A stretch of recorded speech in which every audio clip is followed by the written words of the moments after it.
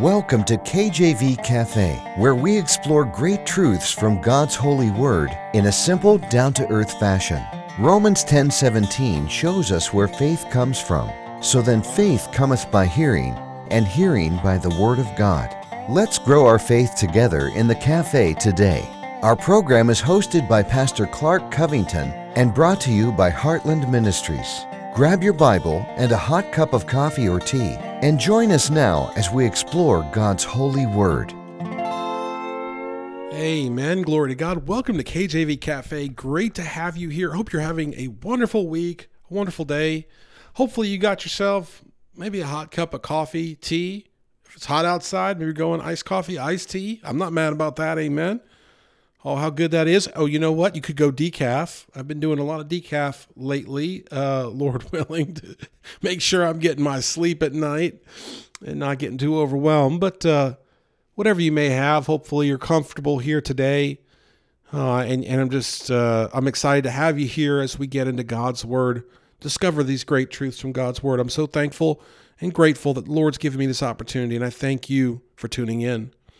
Today we're talking about an individual that I met the other day named Jeremiah. Homeless young man, couldn't have been more than 20, 21 years old. Salisbury, North Carolina. Asked for some change. Was struggling hard with life. I don't know what his story is completely, but I know that he had one, amen. I could tell.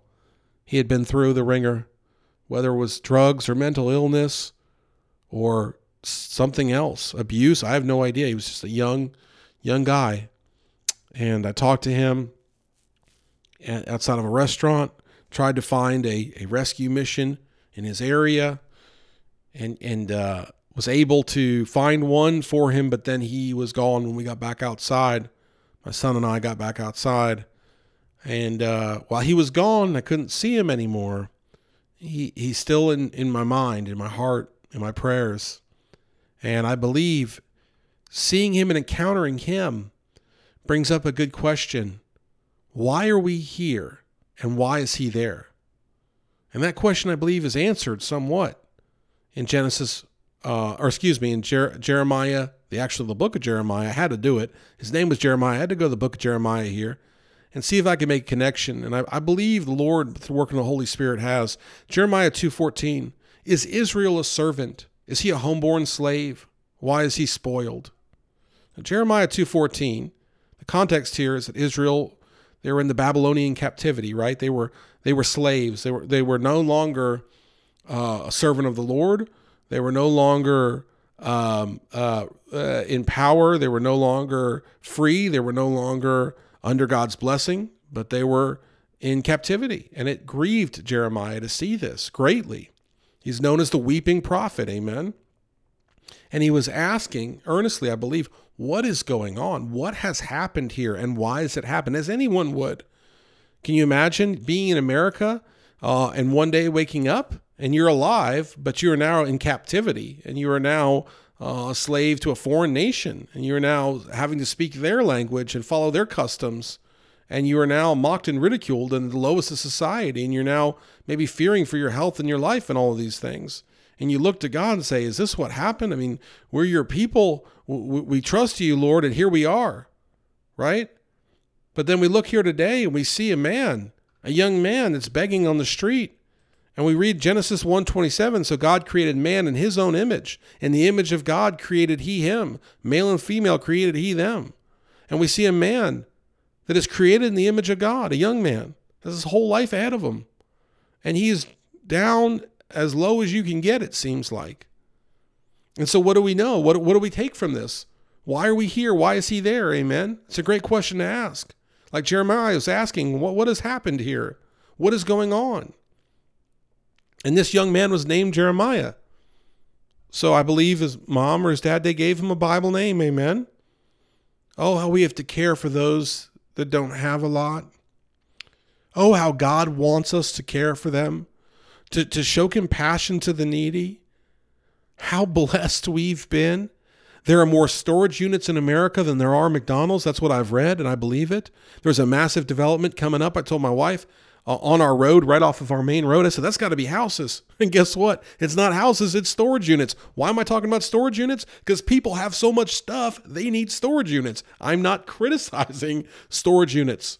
We've got 2 for my business, okay? And yes, I got my father-in-law's bed in there, so it's not all business. He won't throw out his old bed, so we put it in there. But I've got 2. I'm not saying it's bad to have storage units. What I'm saying is, look at this. We're out in the country. We have all this land. We've all these places to store stuff, and we can't store all the stuff we have. And so why on earth are there people that are in need? If we have been blessed so abundantly by God himself, why on earth are there people like Jeremiah that are in need? And I believe the weeping prophet Jeremiah answers that by alluding to the fact of this Babylonian captivity of God's chosen people being there because of sin, amen? Being there because of the consequences of sin, okay? Because they turned from what God had done from them, that God had delivered them out of Egypt. He delivered them out of bondage. And here you say, well, we're not under the law. We're not Old Testament. We're not Israelites. No, we're not. But you know who we are? We're God's creation. We're living in a sinful world. God gave us Jesus Christ to save us from sin. And at large, people have rejected Jesus Christ. And even his own church has largely fallen away and turned their back on him. So are we not really in the very similar situation here today? We're living in a sin-sick world, amen? We're living in a world that lifts up pornography, lifts up perversions like homosexuality, that celebrates the killing of children, innocent babies. You know, again, people would read the Bible, the Old Testament, and in the Old Testament, there was this false god called Molech, and they would burn their babies. They'd have a baby, they'd throw that baby in the fire as an offering to Molech, and people would be repulsed by that and disgusted by that. And the same type of people would then publicly say that they want innocent children killed in the womb. What has changed, amen? What has changed? Solomon said, there's nothing new under the sun, amen? We're made for God's will, for his own pleasure, and we should seek to glorify God in all that we do. We are not under the law. We are saved by grace alone, through faith alone, in Jesus Christ alone. And yet the book of James teaches us that faith without works is dead. If I had sat there and just said, I don't have time for you, to that individual, and if I'm honest, there's times I've been approached and I'll just say, I don't have anything, and I'll walk away. And I'm a pastor, and that grieves me. Okay, that I have to repent for that to the Lord, amen. And I keep that in mind more and more as I get older, and I encounter people. I said, you know what? This is someone created in God's image. God expects us to do something from it, and he certainly expects the preacher to do something, amen. That's I could go a long way with that, but the point is, we are here to do his will. Why are we here to do his will? So if we're here to do his will, then we should be living for him and helping people like that and making it a priority in our lives. And yet we cannot wipe out sin. I just finished a series on peace, world peace, all of it only coming through Christ and Christ alone. We cannot wipe out sin on our own, but at the same time, we can, through the working of the Holy Spirit, make a difference in this world and be a witness. You've heard this. If you're in a church, a fundamental church, you've heard this, I'm sure. Win 'em, wed 'em, work 'em. What does that mean? That means get them saved, get them baptized, and put them to work. I always heard that spending many years in the Independent Baptist Church. And there is actual Bible behind that, because the idea is that we are to be saved, and then we're changed, right? We're baptized. That's a public profession of our faith, amen. We are new. We are born again. And then we are to work for the Lord. We are to be his servants. So Paul calls himself a prisoner to Christ. He's like a bondservant. We are like bond slaves to Christ, amen. We are literally bought. The idea that people were auctioned off and bought. We are bought with a price. Christ shed his innocent blood for us, and when we receive him as Savior, we then become like him. And guess what? He suffered. He was obedient to the Father. We are called to be obedient to the Father. That does not mean living for your own pleasures every day, all day. That means living for his pleasure. Romans 12:2, and be not conformed to this world, but be ye transformed by the renewing of your mind, that ye may prove what is that good and acceptable and perfect will of God. See, we are to be transformed. So stop living like the world. Stop getting involved and yoked up in the things of the world, and transform yourself and live that perfect, acceptable, good will of God. And that's what we do. When we get in the Word, we study the Word. When we chew the cud, when we ask these questions like, why are we here and what would God have us to do? Is that not what Saul, when he became Paul, asked Jesus when he was on the road to Damascus? What would you have me to do? This is what we are to do. We are to seek the Lord. And when we do that and we get in his Word and we pray and we seek him, he will lay that burden on our heart to serve him and to work for him and to be profitable for him. Think about what talents and skills that God has given you. Don't you think you should use them to bring glory and honor to him, to help him, What does it say? To serve the least of these is as if you are serving Christ. To help them is to help Christ. So we've been commanded, what are we doing? Are we using our talents and skills to help those that need it and to bring glory to God? 1 Peter 2:15, I love this verse so much. For so is the will of God, that with well-doing ye may put to silence the ignorance of foolish men. So we see here in 1 Peter 2:15, the will of God is that we're well-doing, right? We're doing his will, we're doing good, and we put to silence the ignorance of foolish men. And so most importantly, we need to be spreading the gospel, telling people about Jesus. In fact, that's what I talked to that young man about, because I said, you need to, when I was trying to speak plainly, get to church, get to the rescue mission, because they're going to preach Christ crucified, hopefully, amen. And that's where you are going to have that transformation, amen.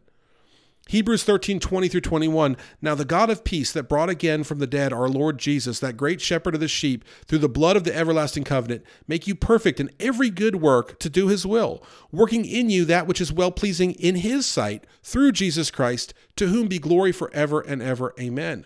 We need to do what is well-pleasing in the sight of the Lord, and that is to help the least of these. We need to make plans and execute those plans, not have good intentions and not do them, but we need to make plans to help and then go and do it. What can you do in your community where you are using your talents and gifts that God has given you to be a blessing to those in need? What can you do? And don't do it just like on the holiday and say, oh, I did charity, it's the holiday. How about all year round? Okay. How about just baking that into part of your life? You go to the park on Tuesday to go to a walk. Okay. Well, on Wednesday, you go to the food bank and feed the homeless. Why not? Amen. Oh, I'm busy with work. Well, what about in the morning, in the evening? Maybe your job is a volunteer program. Maybe you could talk to your boss about that. You say, well, I'm incredibly shy, or I'm homebound, or I have an issue, or I'm up in age. Well, can you write a card? Can you send a gospel track? Can you call? I know an old saint of God that would get on the phone and call people, amen, and talk to them about the Lord or pray with them. Only you know the gifts that God's given you. But I challenge you here today to use those gifts to reach the Jeremiahs of the world in Jesus Christ's name. Forget about all these things about the world and what the world will tell you or distract you or send you on these fruitless missions, okay? Forget about all that. Get in the book, pray, seek the Lord. Ask him, if you don't know what gifts he's given you, I promise you he's given you gifts. Ask him to reveal them to you. And once you discover those gifts, or if you already know them, commit to using those gifts, not to profit for yourself or for your family, but to bring glory and honor to God by helping the least of these. And oh, well, how that will just move your spirit. The irony of all this is you will look like you're serving somebody else, but you will get the blessing from it, I promise you. Foster care is another one. How many kids out there need a home? Maybe you can foster. Maybe you can help foster parents. Get involved in the ministry there. Baptist Children's Homes is a great organization that we've been involved with. You need to seek the Lord with all your heart on this matter and help the least of these, because that is your purpose here, to do God's will and to be well-pleasing in his sight. And one day in heaven, he'll reward you for fulfilling the purpose he's given you.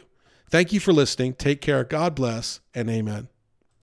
Thanks for listening to this episode of KJV Cafe. Have a question for Pastor Clark? Email him directly at clark@enduringpromise.org or visit kjvcafe.com and click the envelope button on the homepage. Our program is hosted by Pastor Clark Covington and brought to you by Heartland Ministries. We'll close today with Psalm 119, verses 166 through 168. Lord, I have hoped for thy salvation and done thy commandments. commandments. My soul hath kept thy testimonies, and I love them exceedingly. I have kept thy precepts and thy testimonies, for all my ways are before thee.